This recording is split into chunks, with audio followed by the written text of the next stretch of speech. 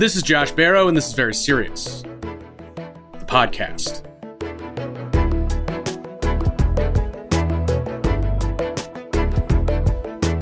The war in Ukraine has added new urgency to efforts to transition away from fossil fuels. It's important for fighting climate change, but it's also important for geopolitical reasons.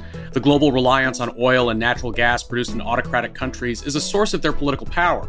Western Europe's reliance on natural gas from Russia in particular has limited the effectiveness of our financial sanctions.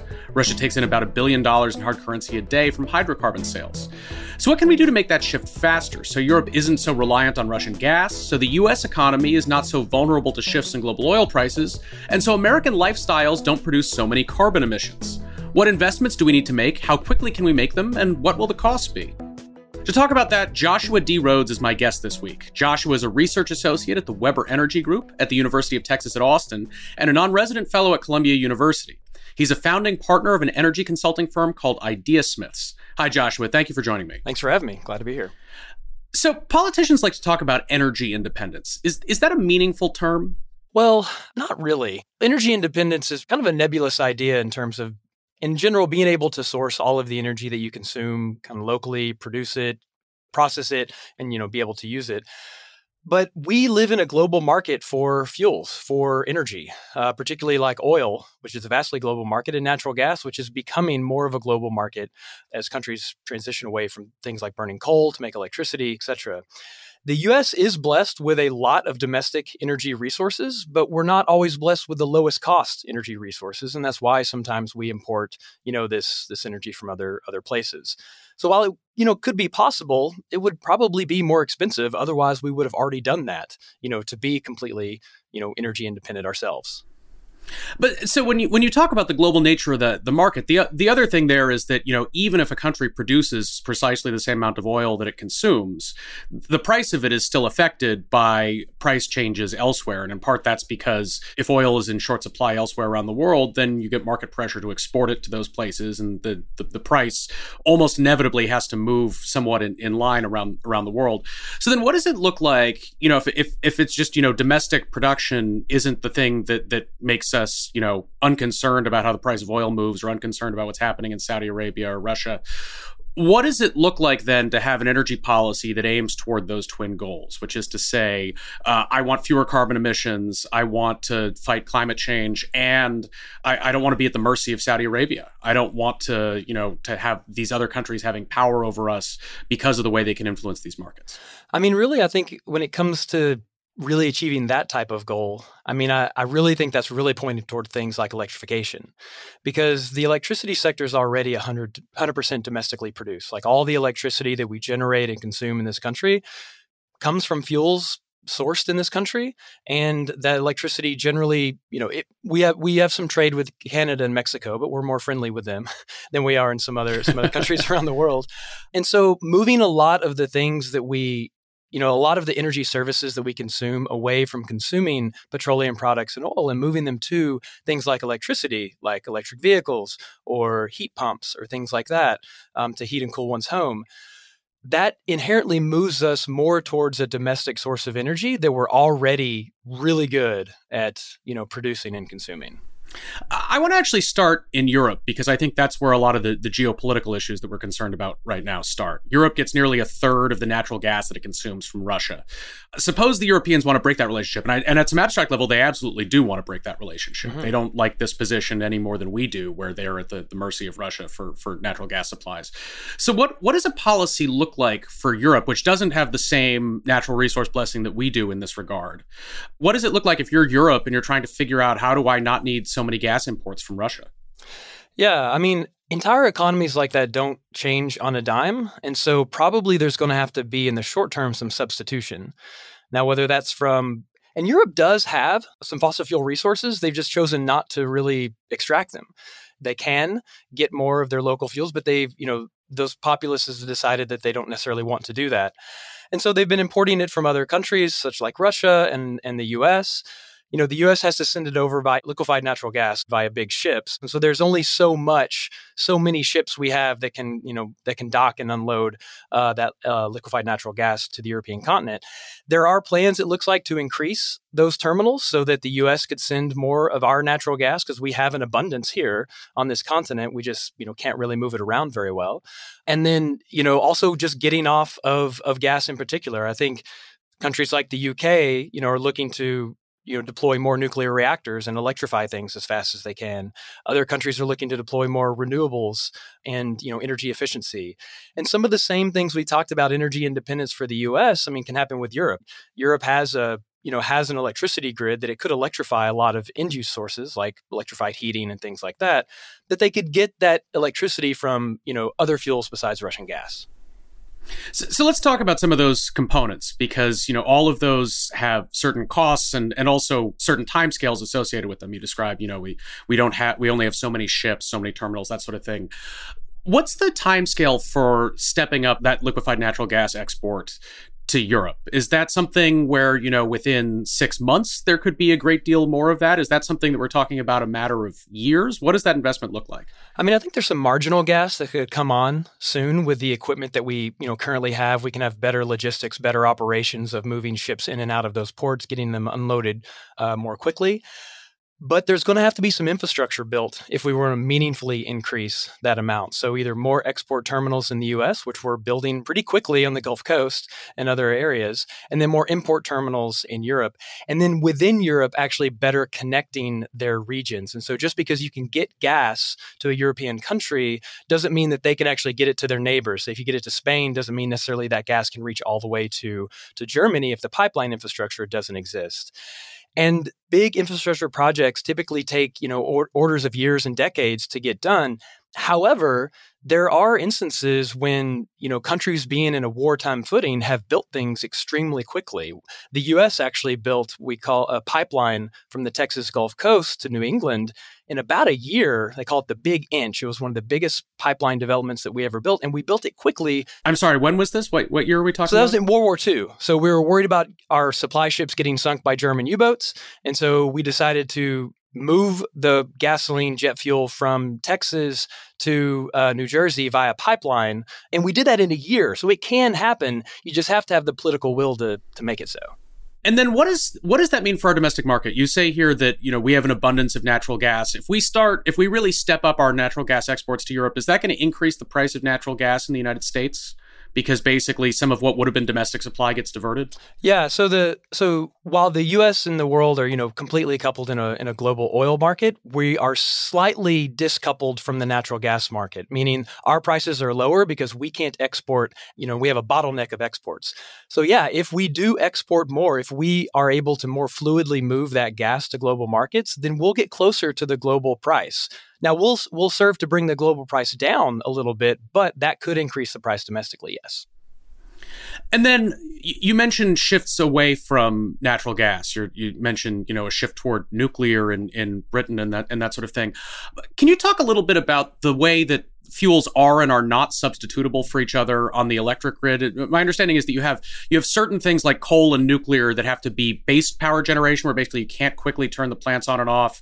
And then one of the big advantages of natural gas is that it's very fast to turn the plant on and off. And so it's useful, for example, to balance out wind power. You have wind power and sometimes it's windy and sometimes it's not. When the wind dies down, you can turn on the natural gas plant and you have quick replacement power for the lost wind power. So does that mean that the natural gas is in this very important part in the power grid that makes it hard to replace? Can you really just replace it with nuclear? Or what does a strategy look like where you need not just something else you can make electricity with, but something else you can make electricity with in the specific situation where you're relying on the natural gas? Yeah, you bring up a good point in terms of flexibility on the system. So power plants that are able to be flexible, increase or decrease their output quickly, are useful if demand is also fluctuating. Now, that has historically been the case, that we've had nuclear was baseload, coal was baseload. It just kind of put out a steady output. And then other sources like natural gas kind of fluctuated and matched supply and demand. Newer technologies, though, in those traditionally baseload categories are able to be more flexible. France does ramp their nuclear plants up and down. France is about 70% nuclear. And so they have the ability to do that. The U.S. Navy has been ramping nukes up and down on aircraft carriers and things for decades now. So, I mean, we do know how to do it. And we have other technologies that are also, becoming, a few years ago, I would have said on the horizon, but now are being deployed pretty widely. Things like energy storage, batteries that can ramp even faster than things like natural gas. And then there's also the demand side. So supply and demand electricity have to be matched in real time, but decreasing demand is roughly equivalent to increasing supply. So as we move towards more things like renewables that we're not able to control, if we're able to control load better, pay people to stop using electricity during a certain time, we can also match supply and demand that way. There's been a whole evolution of these technologies that have allowed us to have more control over different parts. It's more complex, but it seems to be working pretty well. And does that affect cost too? I mean, I assume if you have to have some big battery array associated with your wind or solar generation, that must increase the cost of it, right? Is that a large increase in cost? How does that affect the calculation about, whether these are cost effective things that you can ask consumers to pay for and they won't object too much? Yeah, no, I mean, energy storage technologies do cost. Batteries cost money. They can add cost to the system. But generally, you're pairing that with a very low cost generation that doesn't have to buy fuel. Like the sunlight's free, the wind is free. And so you're moving from a heavier marginal cost system, meaning a system that pays for every megawatt hour or kilowatt hour of electricity it produces via buying and burning fuel, to one that just pays for capital, pays for building things like the wind farms and the solar farms and the batteries. And then generally the operation of those is pretty low cost. And so it's just it's a different paradigm in how we run the electricity sector. Those costs are coming down very, very fast. I mean, the price declines in things like wind and solar have, the past few, decades have come down, 90 some odd % from where they were. And we expect, batteries also to come down. And it just seems like every other day there's another announcement of someone reaching a new milestone.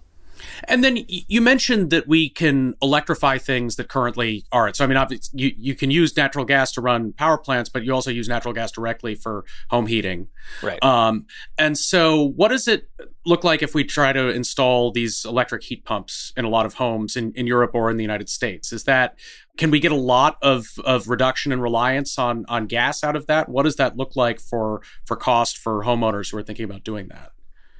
Yeah, no, I mean, electrifying heat is it's going to really depend on where you are and kind of how cold it gets, because heat pumps, there's some older technologies don't work well in terms of when the outdoor temperature gets very low. It's basically an air conditioner that runs in reverse, right? That instead of importing cool air into the home, it uses the same sort of heat exchanger running in the opposite direction to import hot air into the home.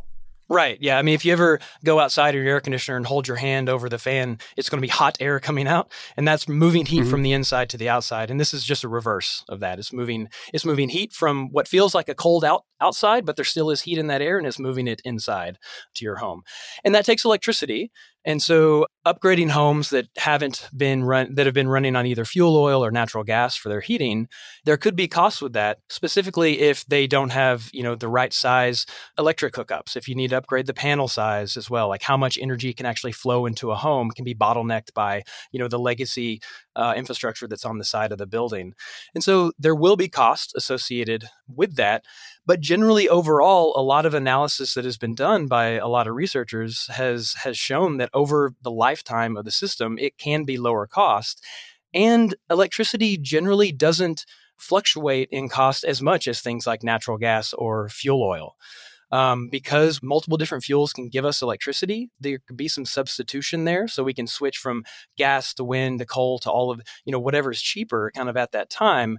Whereas things like natural gas, you're kind of locked into one type of fuel. Or in your car, you're locked into gasoline. There's only one input for gasoline, and that's oil, and that's on a global market, and the price can fluctuate. And so is there an order of operations here? I mean, we've sort of described a number of things that you would do if you're trying to consume less Russian natural gas. You import more from other sources. You create incentives for consumers to consume less. Maybe some of those are price incentives. Maybe some of those are just sort of, awareness raising campaigns about, turn your heat down and that sort of thing. Yeah. You can install things that rely on electricity instead of gas in the home or in the commercial building.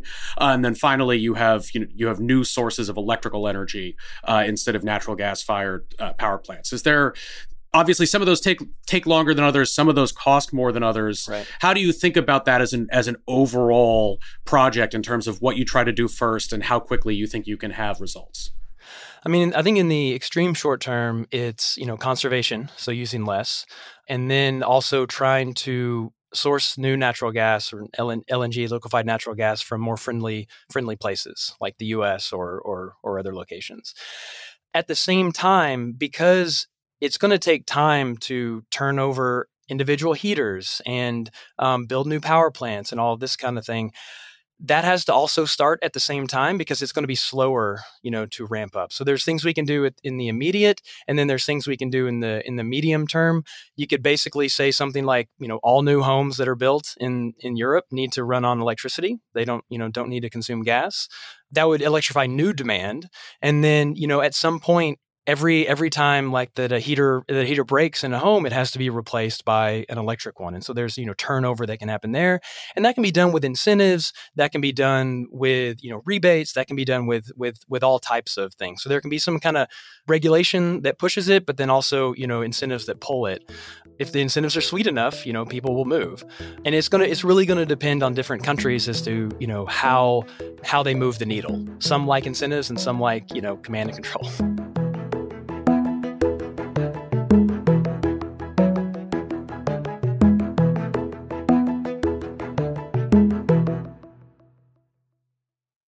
Let's talk about the United States context and what we can do here, because I live in New York, and it's been very frustrating for me watching over the last couple of years. We closed the Indian Point Power Plant, which was in Westchester County, just north of New York City.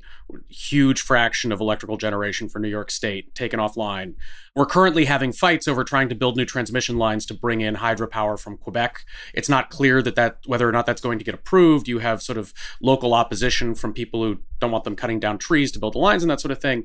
And so the result of that is that we are using substantially more fossil fuels to generate electricity for New York City than we did just a couple of years ago, creating both local emission issues, particulates and that sort of thing, and increasing the carbon impact. So when I look at that with great frustration, what do we need to do differently in terms of energy policy so that we're not sort of moving backwards in that manner?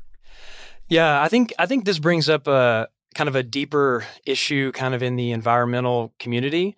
A lot of the older, environmental organizations, some of the ones that have been around for decades, were really kind of built up around stopping the development of certain things, stopping the building of a new power plant, stopping the development of a new dam, stopping the development of something. The new paradigm, particularly around with renewables and cleaner forms of energy, is that we have to build stuff. We're going to have to build a lot of stuff. And so I think some of the younger generation of environmentalists and those, they understand that. But there is kind of this like fight between the old guard and the new guard in terms of, how do we move forward? Because you can't just shut everything down and expect it to be, and expect to meet supply and demand to get everyone the energy that they want, also in a clean way.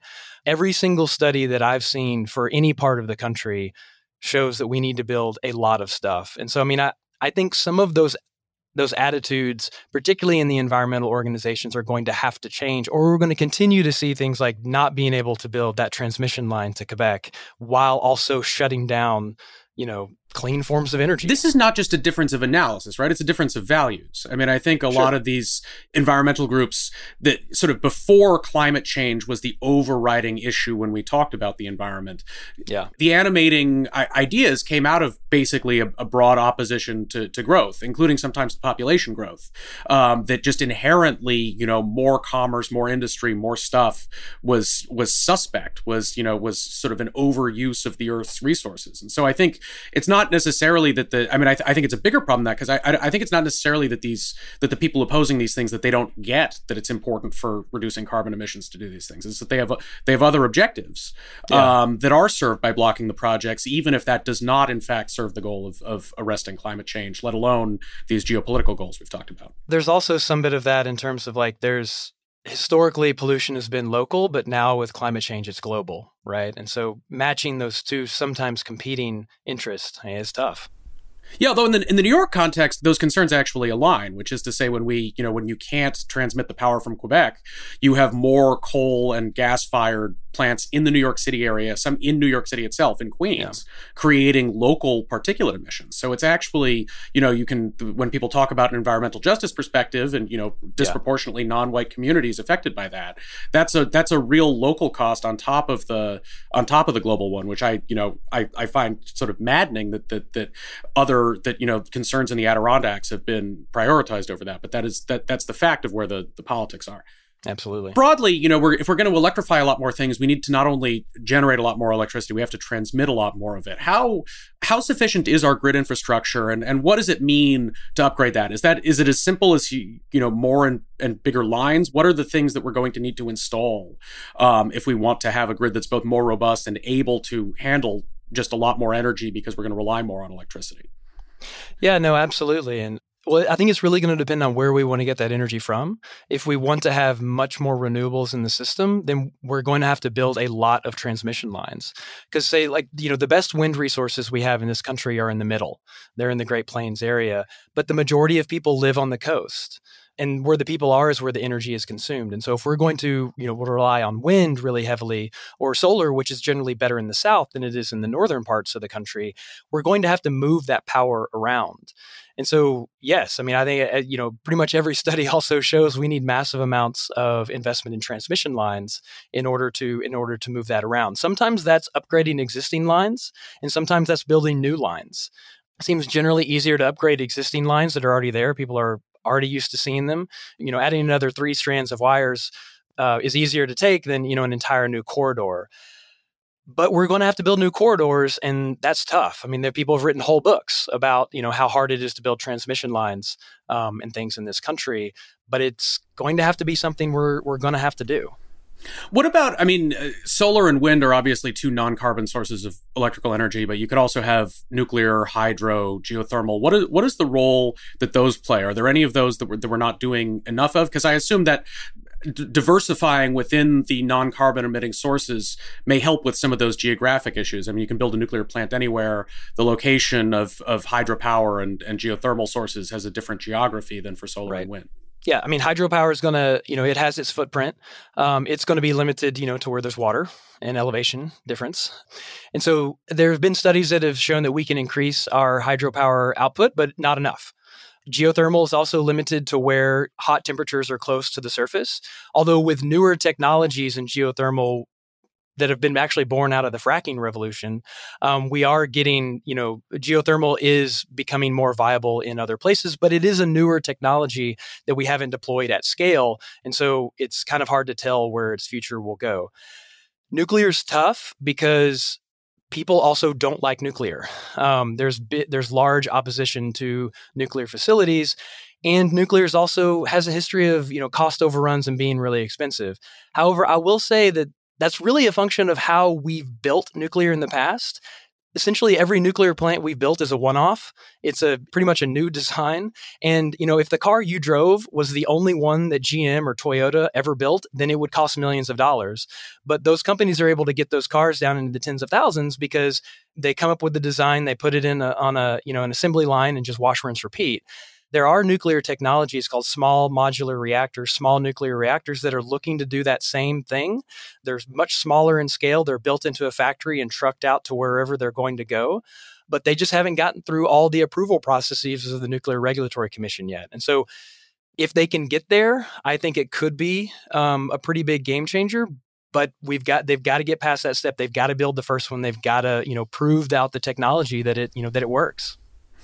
I think obviously people have a lot of opinions about nuclear that they come in from for the reasons you're describing. With hydropower, there's the limit in the suitable sites that you describe, and also there are significant ecological impacts from dams. You're changing the course of the river, you're flooding areas, that sort of thing.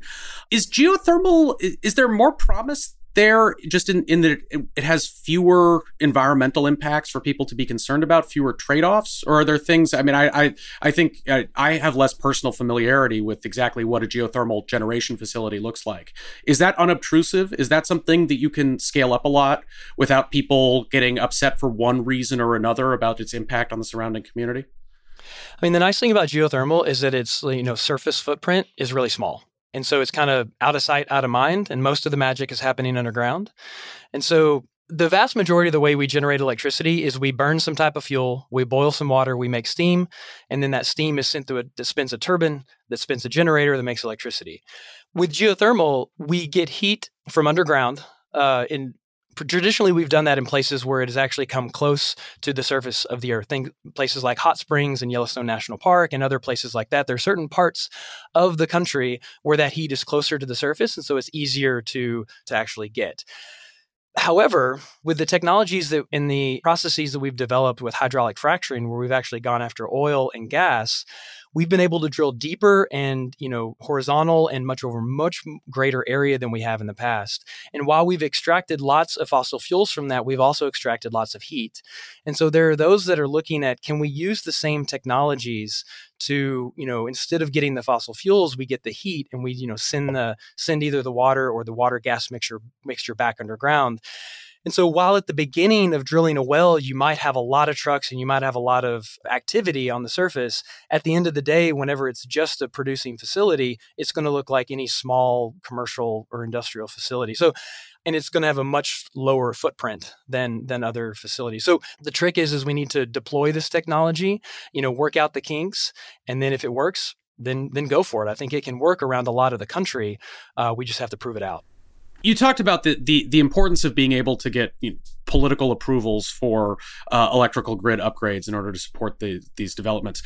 How has that gone in Texas? I mean, I would assume that the blackouts would create political impetus for upgrades and also maybe help to overcome what could otherwise be local objections to new investments in infrastructure. How has that gone? Is the state making the investments that it needs? So just to take one step back, so one of the things that makes Texas different than other areas is there's essentially 3 electricity grids in the U.S. There's the Rocky Mountains East, the Eastern Interconnect, the Rocky Mountains West, the Western Interconnect, and then there's Texas, ERCOT, the Electric Reliability Council of Texas, and that is wholly contained within the state of Texas. And because the power lines of our grid don't cross state lines, then we don't trigger federal oversight as much as other grids. So we're able to do things without all the levels of approval that other parts of the country have to get. And so it's a bit easier to do things here than it is elsewhere. And about a decade ago, we built out a massive transmission expansion within the state that was able to move a lot of wind power from where it's produced in the western part of the state to where it's consumed in the eastern part of the state. Now, in February 2021, we had a whole host of things, go wrong. We had half our power plants freeze. We had 85% of our natural gas production decline, and about half our power plants consume natural gas. And so we ended up with some not being able to get fuel. And so for people who don't remember, the precipitating cause of the crisis was an incredible cold snap that produced a long period of way below normal temperatures across Texas. Right. It was the first time in recorded history that all 254 counties of Texas have been under a winter storm warning at the same time. And that at the same time is important because if you have a light on or running your computer, the electricity you're consuming is being generated at that exact second. And so, at the same time as we had record high demand, we had record low supply, and then ended up where we were with multiple days of blackouts for lots of folks. And so what are the investments to ensure that doesn't happen again? And are they being put in place? So I think we've addressed half the problem, but it's not a full solution. So the legislature is, and the governing bodies that are here have mandated that power plants be better winterized such that they don't freeze as easy as they did back in February of 2021. However, we also lost a significant portion of our natural gas production. The data that we had at the University of Texas showed we lost about 85% of our natural gas production, and about half of our power plants consume natural gas. So if we fix the power plants but don't fix the fueling infrastructure that gets them the energy they need to burn, then we could end up in a similar situation if we have another event like that again in the near future. So I assume, with any situation like this, right, you have to figure out what the cost of the investment is versus what the risk of the event is, right? What happened was extremely unusual. Was it so unusual that that the cost might be prohibitive to prepare against the next event, or did we learn that in fact it's not so unusual that the cost that will have to be borne here that presumably ultimately gets passed on to electric consumers that is worth making that winterization investment that you described for the gas production? Yeah, no, absolutely. I mean, it's a fair question. You can buy too much insurance just like you can buy too little. There wasn't an analysis done by the Dallas Fed that showed that winterizing the natural gas system would cost a few billions of dollars, but that week cost us tens of billions of dollars, just that 1 week in electricity cost. And so their analysis showed that it was totally worth it in order to winterize the natural gas system to mitigate against events like that. Now, we do tend to have events like that roughly once every 10 years. This one was worse. Then you kind of have to go back to 1989 to really get one that's comparably as bad.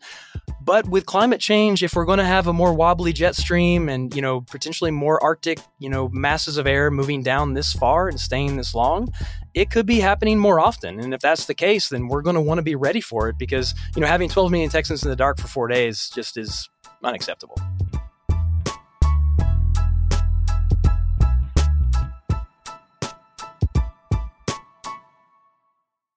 So we've talked a lot about policy responses from industry that we would want for a more powerful and more resilient electric grid and generation options that address both climate and political concerns. What should individuals do?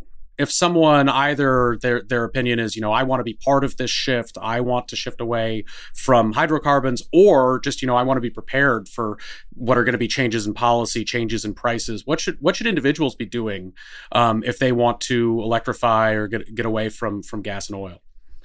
Yeah, I mean, some of the biggest uses of fossil fuels that individuals have are their cars, their daily mode of, transportation.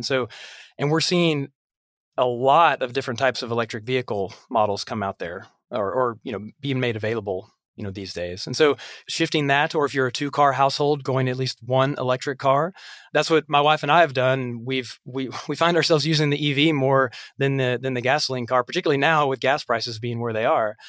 And then also, as one either builds new homes or upgrades homes or changes things, electrifying those processes in between, getting rid of, not using fossil fuels, going forward, and doing those two things are a pretty big chunk of what an individual, can do.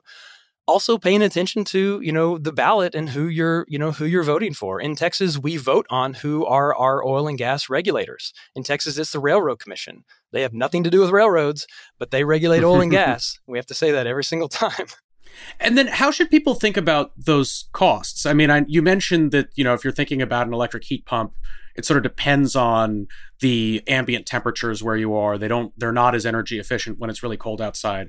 Are those appropriate in the north? Historically, like the technologies we had 10 years ago, I do think it would have been prohibitive for most people north of the Mason-Dixon line, really, to be able to get a heat pump. But there are newer technologies that can go down to minus 15 degrees Fahrenheit.